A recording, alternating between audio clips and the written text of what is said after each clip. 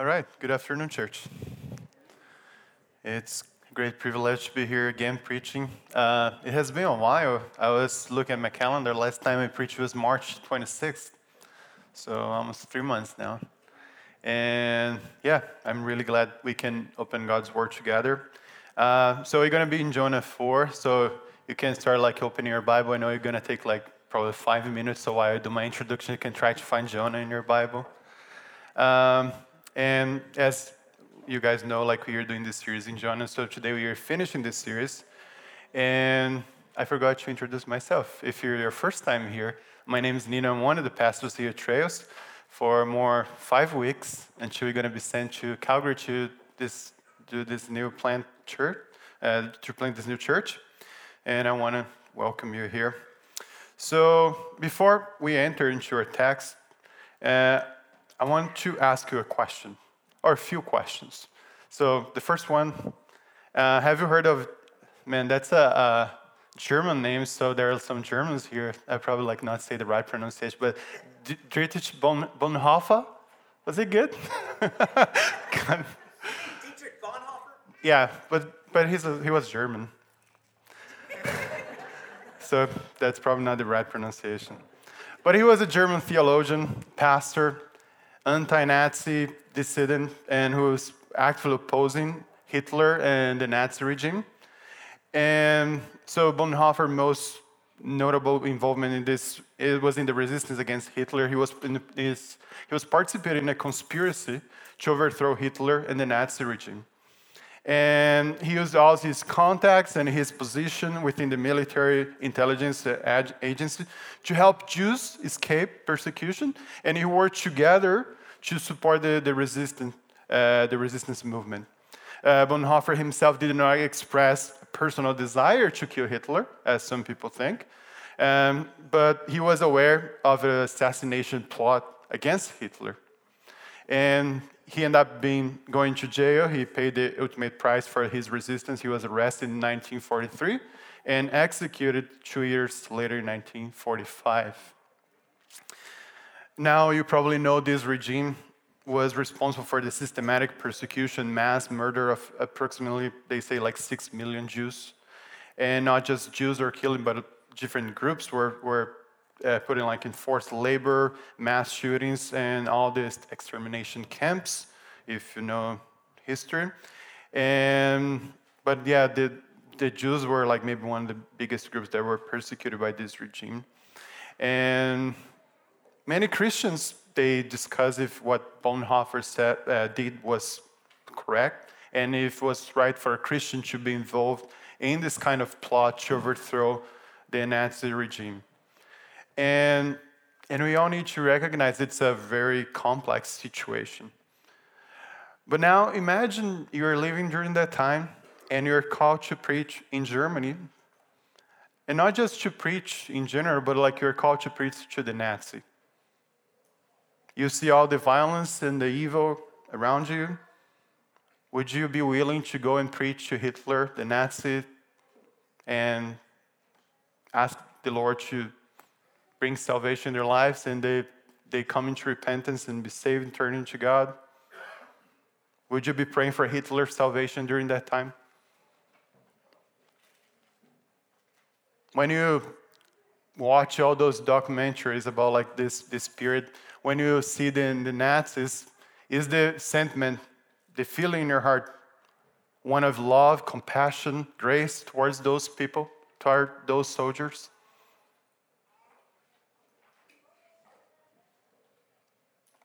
Now, I don't know if there is any Jew here, but imagine you had your family persecuted by this regime, and now God sends you as a Jew to go preach to this same Nazi soldiers and people in power during this time. And knowing that God's plan through your preaching, through the message He gave you, is to bring repentance and show them mercy. Would you be willing to go? Would you be willing to sacrifice your life in a mission like that? Are those people worth it, of this sacrifice? Would you be willing to sacrifice maybe your reputation among your peers, your fellow Jews, and other people in the Western world to go preach to these monsters? And even if you go out of obedience, would your heart be a heart of love for those people? Would your preaching be out of love or out of anger, willing that God would punish them and bring wrath upon them? And that's the question we are exploring today. The text we found in Jonah 4 is this look into the prophet's heart. Why did he flee to Tarshish when God first called him? Why such a resistance to obey God in this situation? And we see that obedience to God and faith in God goes way more profoundly than we like to imagine and we like to admit. So let's read our text together and then pray, and let's ask God to help us to understand the text. So Jonah 4, from verse 1 to the last one. It says, "But it displeased Jonah exceedingly, and he was angry. And he prayed to the Lord and said, 'O Lord, is not this what I said when I was yet in my country? That is why I made haste to flee to Tarshish. For I knew that you are a gracious God and merciful, slow to anger, and abounding in steadfast love, relenting from disaster. Therefore now, O Lord, please take my life from me, for it is better for me to die than to live.' And the Lord said, 'Do you do well to be angry?' Jonah went out of the city and sat to the east of the city and made a booth for himself there. He sat under it in the shade till he should see what would become of the city. Now the Lord God appointed a plant and made it come up over Jonah, that it might be a shade over his head, to save him from his discomfort. So Jonah was exceedingly glad because of the plant. But when dawn came up the next day, God appointed a worm to attack the plant so that it withered. When the sun rose, God appointed a scorching east wind, and the sun beat down on the head of Jonah so that he was faint. And he asked that he might die, and said, 'It is better for me to die than to live.' But God said to Jonah, 'Do you do well to be angry for the plant?' And he said, 'Yes, I do well to be angry enough to die.' And the Lord said, 'You pity the plant for which you did not labor, nor did you make it grow, which came into being in a night and perished in a night. And should not I pity Nineveh, the great city in which there are more than 120,000 persons who do not know their right hand from their left, and also much cattle?'" Let's pray together. Lord, we thank you for everything you already did in our midst in this moment we are gathered together as your church. We thank you because we can sing songs of praise to you and to your mercy, and that we can approach your throne of grace in boldness and freedom because of the work of Jesus Christ in our behalf. We are thankful because we can find repentance and mercy in your presence. But we ask, Lord, we want more. We want to now be transformed by your word. We know your word is alive, your word is powerful, and your word is the light we need for our life. So transform our lives now, Lord. Don't let it be just one more Bible study. Don't let it be just information in our heads, but that we can have our hearts transformed. I ask, Lord, that you can give this church today a baptism of love. Give us the heart of Christ. Teach us to love the way Christ loves.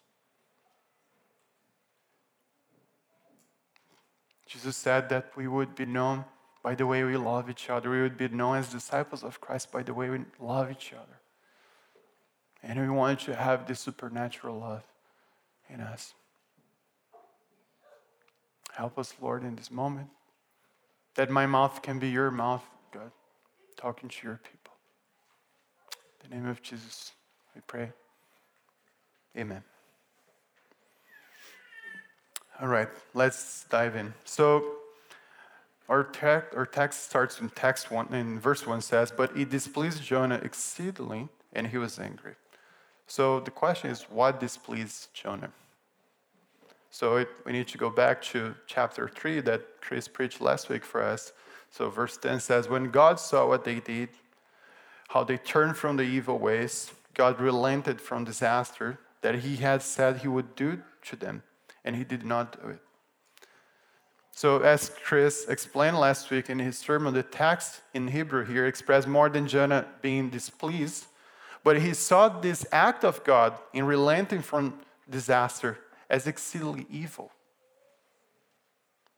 We can be naive and simplistic here, thinking that Jonah was just an evil man who liked to see people suffering. He wanted to see people burning. No, that's not the case at all. The problem here is that the Ninevites, they were exceedingly evil. So if you go study history, the Ninevites, they were part of the Assyrian Empire. They would seize cities, starve whole populations to death. They would enslave the conquered people. They would deport and relocate them. They used different methods of torture, like impalement, among other records of excessive violence and destruction. They were very vile people. There are records of them beheading and exposing their heads of their enemies all around the cities in spikes. And the Assyrians, they were known for their brutality and their desire to demonstrate their power and dominance over the conquered people. Some historians, they estimate that they killed some millions of people as well as in their conquest campaigns. So the scenario you have here is not so different from what we saw in Nazi Germany. And for the prophet of God, Jonah, it wasn't just for God to just forgive those people. And relenting from disaster, not just unfair, but it was evil. How can you let them go with all these vile things they're doing? Imagine today if a judge decided to not punish a rapist or a murderer. How would you feel about that?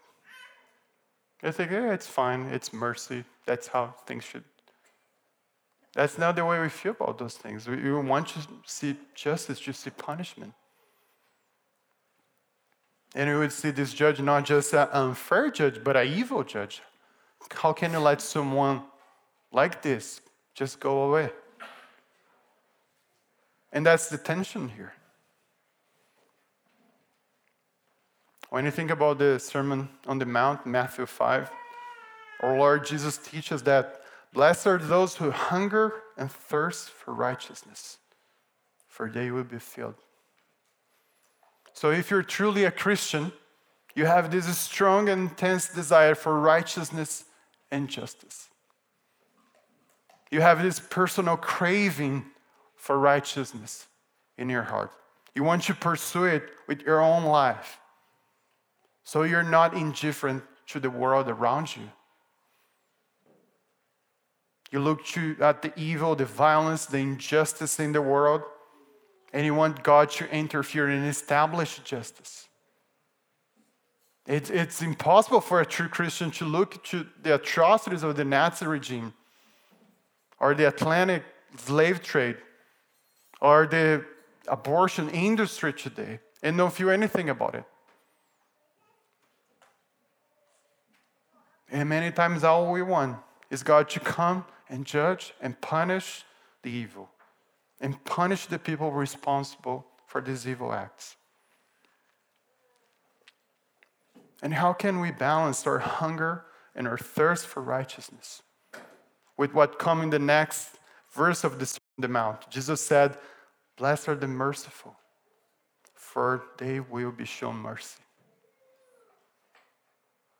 You're to be thirsty and hunger for righteousness, for justice. But blessed are the merciful. And it is here where things get complicated, because we are called to deeply desire the righteousness of God and be merciful at the same time. And we are called to be this way because God is this way. And we are created to reflect God. We are image bearers of God. And in the Bible, we find a God who is just, who is righteous, who is holy. The Bible says that God hates evil. And on the other hand, we are presented to a God who is gracious and merciful, slow to anger, abounding in steadfast love, and who relents from disaster. So what we see here in our text is Jonah questioning God's justice. There is an accusation here. He thinks that the way God is acting here is actually evil. It's unfair, it's unjust, and he doesn't want to be part of it. So what does he do? He prays. Look with me at his prayer, verse 2 and 3. So he says, and he prayed to the Lord and said, O Lord, is not this what I said when I was yet in my country? That is why I made haste to flee to Tarshish. For I knew that you are a gracious God and merciful, slow to anger, and abounding steadfast love, and relenting from disaster. Therefore now, O Lord, please take my life, for it is better for me to die than to live. So here, at this point in the book, we are made aware of the reason Jonah fled from Tarshish. So he was not afraid of dying in the hands of the Ninevites, as some think. It's not because he didn't want to be a prophet and he was trying to escape his calling, as some churches preach. He wanted to be a prophet. And he was specifically refusing to go to Nineveh. The problem is that he understood God's intent in sending him there, and he didn't agree with that.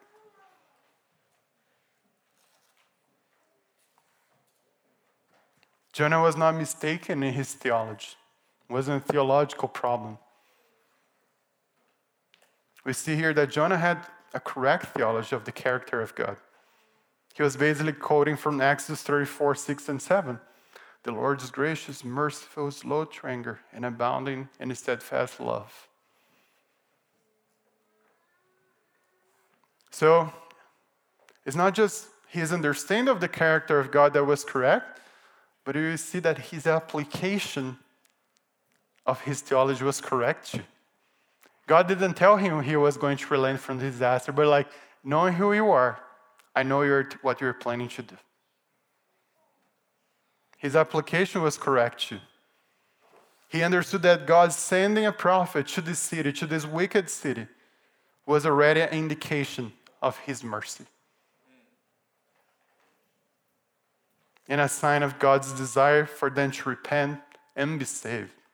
As we study in 1 Timothy 2:4, God desires all people to be saved and to come to the knowledge of the truth.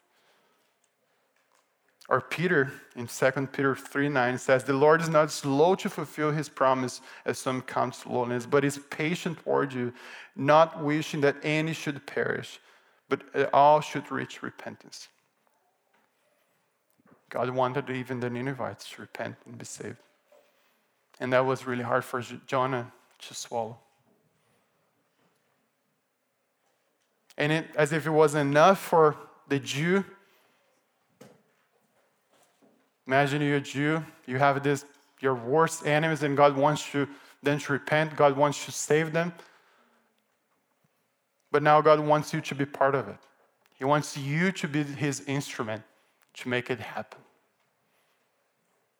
And for Jonah, it was better to die. He didn't want these people to be shown mercy. And it was a shame for him to be part of what, in his view, was the evil act of mercy. So there are multiple things I want you to see here. The first one is that good theology And even good application of theology or discernment of God's will is not enough for us. Those things are really good. But there is something that's even more important, which is faith and a transformed heart. Friends, I think we need constantly to be reminded that we are not saved by our good theology. We are saved by faith alone, amen? And when I'm doing that, I'm saying this, I'm not separating faith from good theology. But I want you to understand that faith is more than good theology. The reformers, they used to say that the faith has three components. So they use three Latin words, notitia, assensus, and fiducia, as the components of faith. So the first one, notitia, is knowledge. So this component refers to the intellectual understanding or knowledge of the truth contained in the Bible. So that's where good theology resides. So it's important to have good theology. That's where faith starts. And then comes the assensus, with assent to the truth. It goes beyond mere intellectual knowledge, but it involves accepting and affirming that the claims of the Bible are accurate and trustworthy. But then go beyond that. The fiducia is the trust. It's the personal trust, reliance on God's word. It's placing your confidence, your hope, everything you have in your being in the word and the promises of God. It's to build your life upon this truth. Now, I'm not suggesting that Jonah didn't have saving faith. We saw in chapter 2 in his prayer that in the belly of the fish, he relies entirely and only in the God of Israel for his salvation. So my understanding here is that the problem here is not a salvation, a justification issue, but it is a sanctification issue. Jonah's theology is correct, but it is incomplete. And his trust in the Lord's way as good and right and perfect is yet incomplete. Friends, faith is not a static thing. Faith is not something that you just gain when you first become a Christian, then just stays the same to the end. The Bible teaches that our faith needs to be purified. Our faith needs to be made stronger. Our faith needs to grow. So I think it's wrong to read the book of Jonah, think that he's being constantly punished for his disobedience here. Because that's what many people say, God's just giving Jonah such a hard time. Because he doesn't want to obey. All you need to do now is obey, so God starts punishing you. And that's not what's happening here. The storm, the belly of the fish, the killing of the plant that gives him the shade, and the scorching wind are not punishments, but are signs of the loving hand of God disciplining a son. The Lord is sanctifying Jonah. He's teaching him, he's shaping him into his image. He wants the prophets not just to be his mouthpiece, but he wants Jonah to be his image among this pagan nation. In the same way, from a broader perspective, he wants Israel to be the light to the nations, the light to the world. He wants Israel to be his people and reflect his glory in his entirety. As we see, as Paul puts in Colossians 1, Jesus is the perfect image of the invisible God. So different from Jonah, who wants to die after having done God's will, Jesus tells his disciples, he says, my food is to do the will of him who sent me and to accomplish his work. You see the difference? And God wants us to be like Jesus, not doing the will of the Father as if it was a terrible thing, a bitter thing to do, but he wants the doing of his will to be our food. God wants us to be like Jesus, not doing the will of the Father because we are being coerced to do it, but because our heart is burning of this desire to be obedient to him, to accomplish his mission. So doing the will of the Father should be what gives you life, what energizes you, what gives the fuel, the reason you need to live. As Paul says, for me to live is Christ. That's what Paul is saying here. So today, one thing I want you to be asking yourself and praying for at the end of this sermon is, God, thank you for giving me the understanding of the word, but give me now the heart of love that Jesus Christ had. Give me the heart of Jesus, and that doing your will may be the food I need for life. Some Christians, they live like Muslims. They think it's all about submitting to God. But God does not just want you to submit to Him. He wants you to have abundant life through obedience and by being an instrument in His hands. And that's the difference between a religion and a true relationship with God. Religion will leave you crushed and burned after you have done everything you ought to do. You just want to die. But true Christianity is a true relationship with the Lord, and it removes the burden. It gives you life.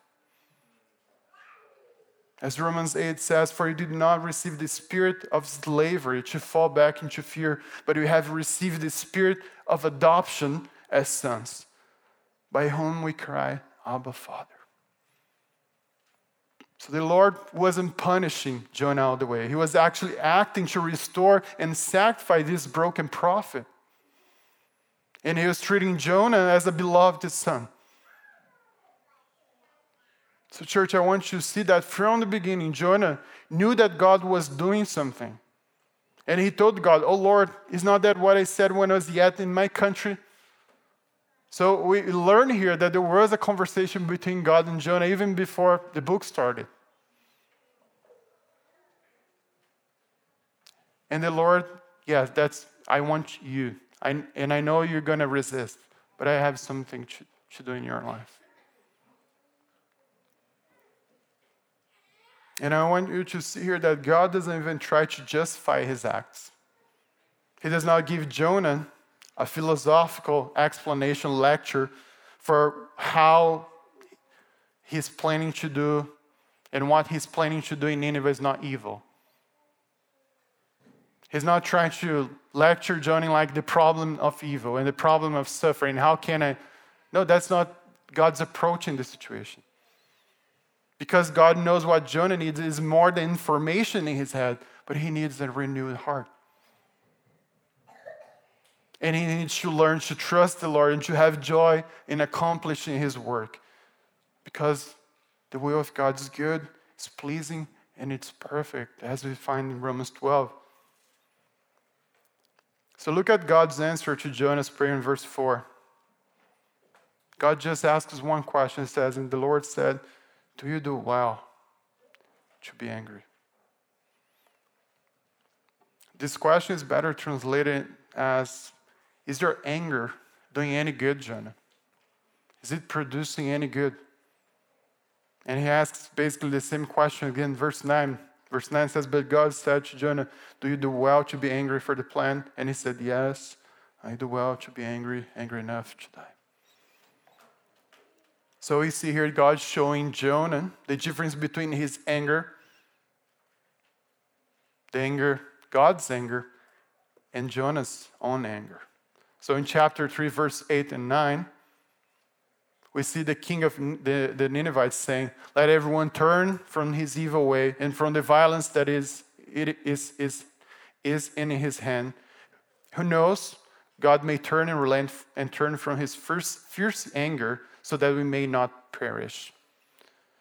So on one side, we have God's anger causing an entire city to reconsider their ways and to repent and turn from evil. And on the other side, we have Jonah's anger just causing trouble to himself and to everyone around him. His anger just causes frustration and a desire for death. So as James 1:19 puts it, know this, my beloved brothers, let every person be quick to hear, slow to speak, slow to anger. For the anger of men does not produce the righteousness of God. And that's the problem with us many times. We think our anger or rage, even against evil in the world, will produce the righteousness of God. But we will not. Your anger against the evil in the world will not produce the righteousness of God. Now the question, do you know what reveals the righteousness of God to the world? Romans 1:16. Paul says, "For I'm not ashamed of the gospel, for it is the power of God for salvation to everyone who believes, to the Jew first, and also to the Greek. For in it, in the gospel, the righteousness of God is revealed, from faith for faith. As it is written, the righteous shall live by faith." Friends, in the gospel, the righteousness of God is revealed. In the gospel. So going back to the Sermon on the Mount, do you hunger and thirst for righteousness? The gospel is what's going to fill you. The gospel is the bread and water that will satiate your soul. It's not God sending fire from heaven upon your enemies, upon the evil, the people you believe to be evil, that will bring satisfaction to your soul. It is the gospel. And you know why? Because it was in the crucifixion, Jesus going to the cross and died on behalf of sin. In his suffering, in his death, that the wrath of God against sin was satisfied. So God's vindication, his defense against Jonah's accusation, was finally revealed on the cross.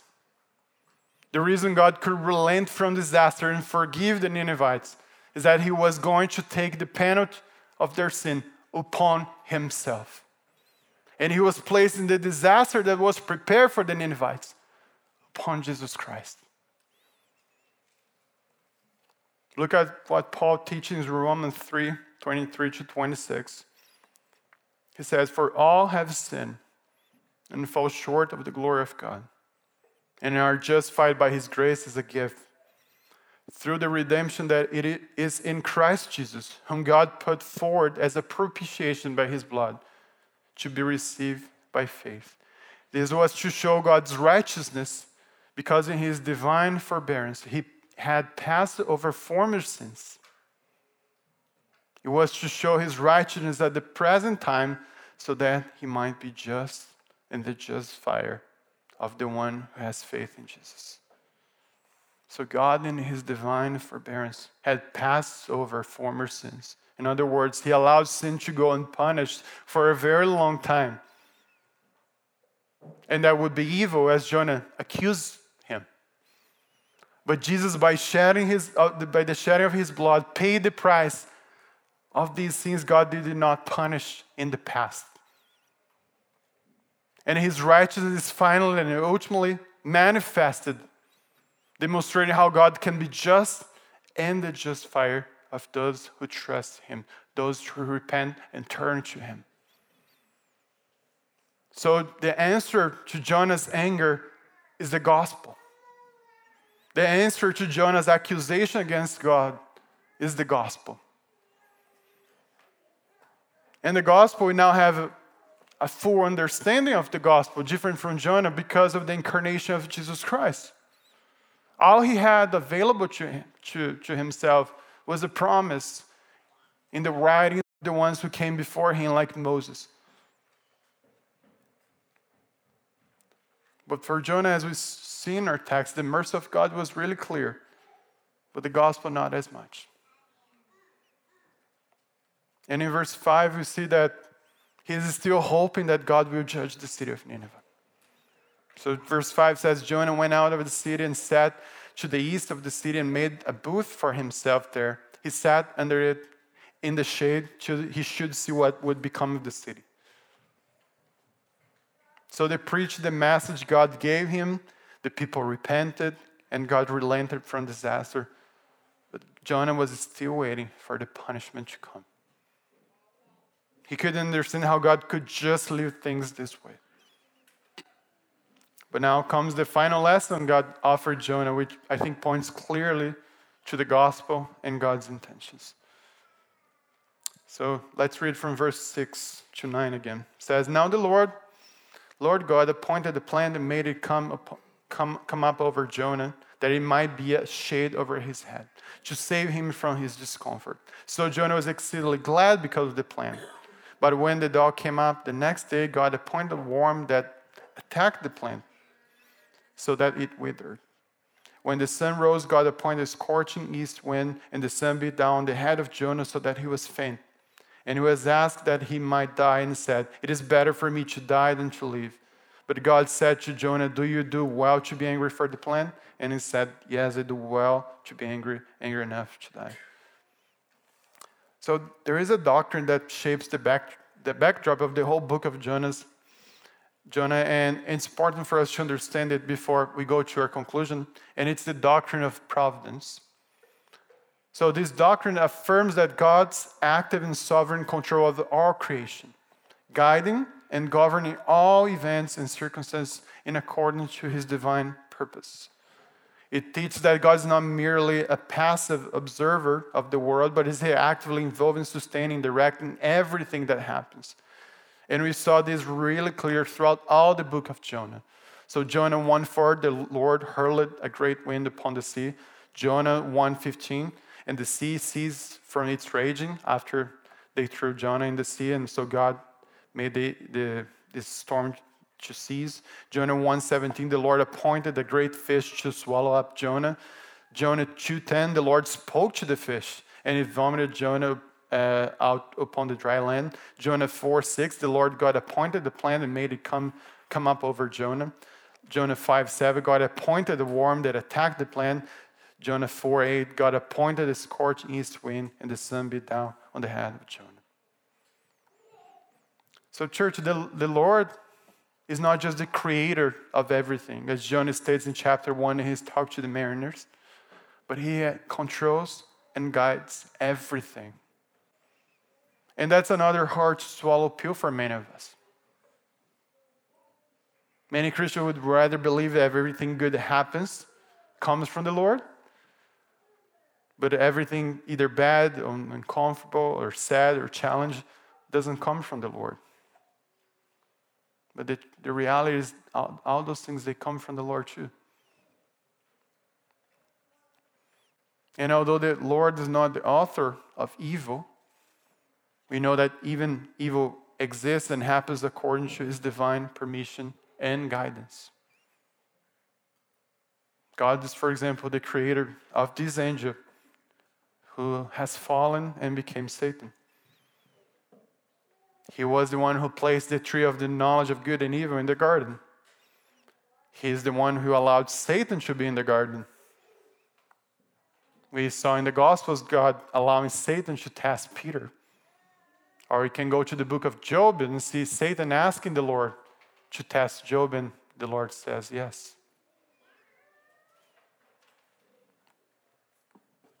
And he is the one in our story controlling the winds, the sea, from the biggest creature, the big fish, to the smallest creature, the worm.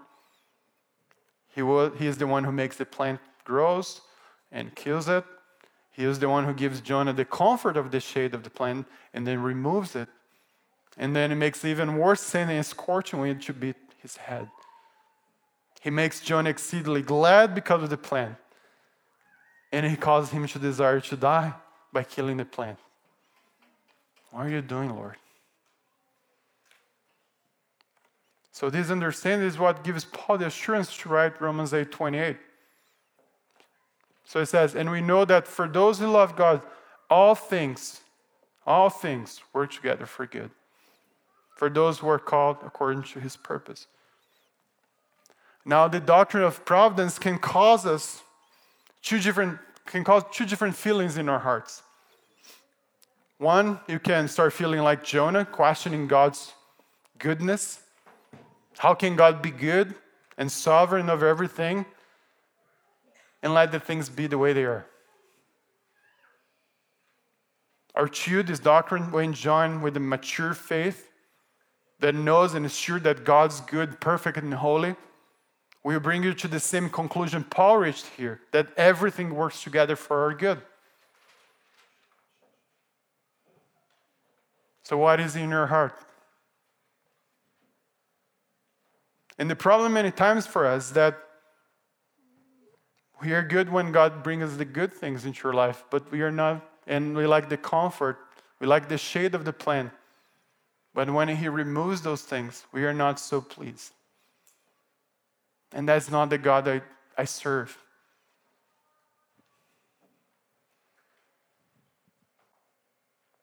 We want the shade of the plant to protect us from the sun, but God is aiming for a greater good for us. He wants to purify us. He wants to make us more like Himself. He wants to make us more like Jesus Christ. God wants us not just to know and understand good theology, but He wants us to become the incarnation of it. He wants His will and in accomplishing His work to be our food.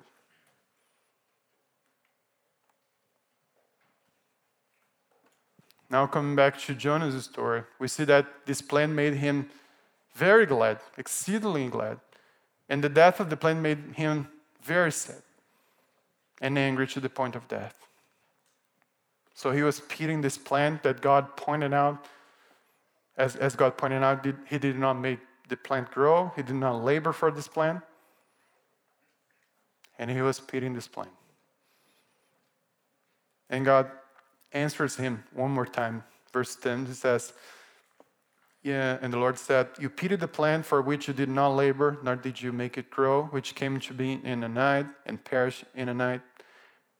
And should I not pity Nineveh, the great city, which there are more than 120,000 persons who do not know their right hand from their left hand, and also much cattle?" So I understand that the Lord is pointing Jonah here back to creation. So if we go back to Genesis, we see that the Lord is working to create everything that exists, the earth and the sea, all the animals, and then the human beings. And the Bible says that God saw that everything He has made was good, was very good. And God's heart was glad with His creation. And then something come. A worm crept in and attacked God's creation and killed it. So through the sin of Adam, sin entered the world, and through sin, death. And now God's heart towards creation, as the one who labored to bring it to existence, is one of anger and pity, compassion to the point of death. But God's anger and willingness to die are not like Jonah's.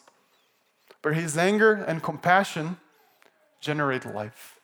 It brings regeneration, it brings redemption. It brings things to a place much better than they were before. So friends, can you comprehend God's mercy? In His anger against evil and in His hunger and thirsty for righteousness, what He does? He sent His only Son, Jesus Christ, and He poured His wrath upon Him. Jesus faced the disaster the Ninevites should face. And Jesus faced the disaster we should face. As Paul says in Ephesians, we were by nature children of wrath, bound to disaster. But God, in His scandalous mercy, He relented from disaster and poured it upon Jesus Christ. And friends, the worst disaster a human being can face is not the destruction of a city or dying any excruciating death. The worst disaster is being forsaken by God. It's facing the wrath of the holy, just, and all-powerful God against your sin. That's the worst disaster anyone can live. But now for those who put their faith in Jesus Christ, That's the salvation you're receiving. Instead of wrath and disaster, you now have mercy, love, eternal life, abundant life. A life you don't deserve, a mercy you don't deserve. But because of Jesus Christ, God can extend mercy to you.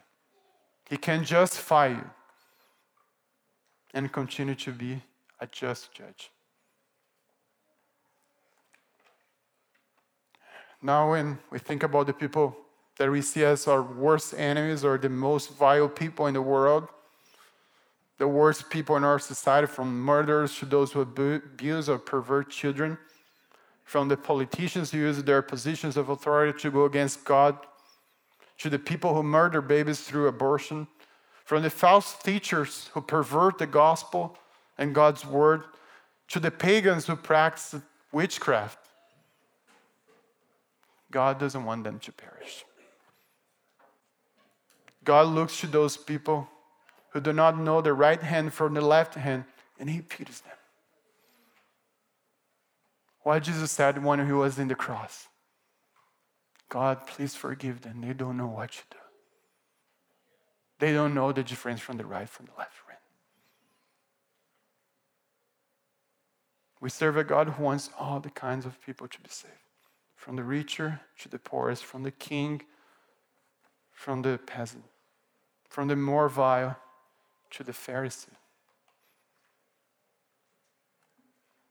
And the most important thing for you to ask yourself today, if you're a Christian, is, I have all this theology, all this theory about God in my head, but do I share in the heart of God? Do I share in the heart of Jesus Christ? Am I willing to die, to sacrifice my life for the salvation of my enemies? Am I willing to sacrifice my life to bring the gospel to those who are far from God? Those who are today His enemies, as I was at the point. Am I willing to give up my comfort, my reputation, my cultural preferences, my me time, to bring the only message that can save people from eternal disaster? Friends, we all have this calling to preach the gospel to the lost. But sometimes it feels like the church is just full of Jonahs who would rather do anything else rather than bring the message of salvation to the lost. So church, one final question for us. What is more concerning when you look to our country? Is it more concerning to see a world full of people living in darkness, practicing evil, and walking towards hell? Or is it more concerning to see a church full of people with a message that can bring salvation and light to this world, but they are not willing to share it?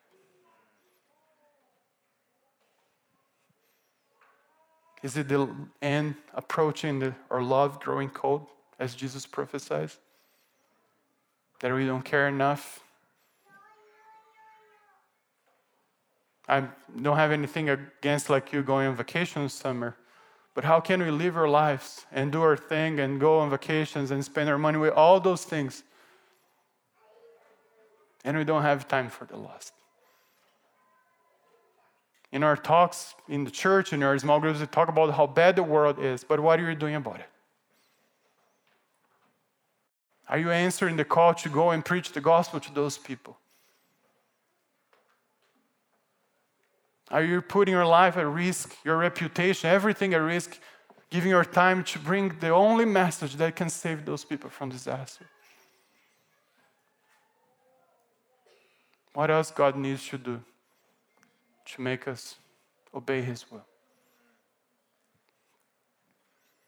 So, as I pray at the beginning, and I have been saying during the message, I want us all to pray for God to give us this love, because it's not something we can create in our own hearts.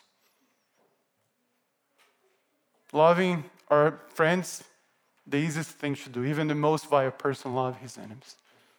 Loving our enemies is a fruit of the Spirit. It's just something who is abiding in Jesus Christ can do. And that's our calling. Amen? Let's pray together. Jesus, we thank you because of our love for us. A love we didn't deserve. We were your enemies. We were created, God, as children. We were born as children of wrath. But while we were still your enemies, you died for us. You have shown this great mercy to us, and many times we're not willing to show it to our neighbors, to the people around us. So I ask, Lord, for forgiveness. Forgive your church. Forgive your church for this lack of love for the world, this lack of love for the people who are perishing around us. Forgive us when we look to the people who are your enemies, and all we want is them to be destroyed.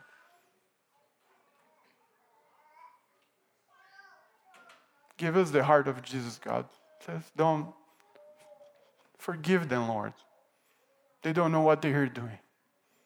And if you can use me to be an instrument of salvation in their lives. Change our hearts, Lord. I ask, Lord, give us, everyone here, a heart of love. A heart of love for the lost. A heart of love for the worst people in this world.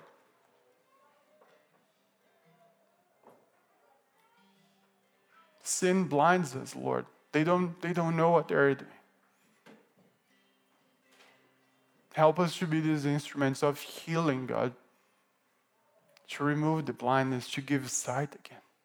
To show those people the love and the mercy, the supremacy of Jesus Christ. The beauty of Jesus Christ.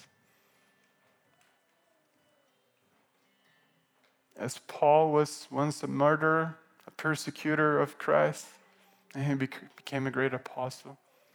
As I was a great sinner, God, and became your servant, I ask, Lord, save many more.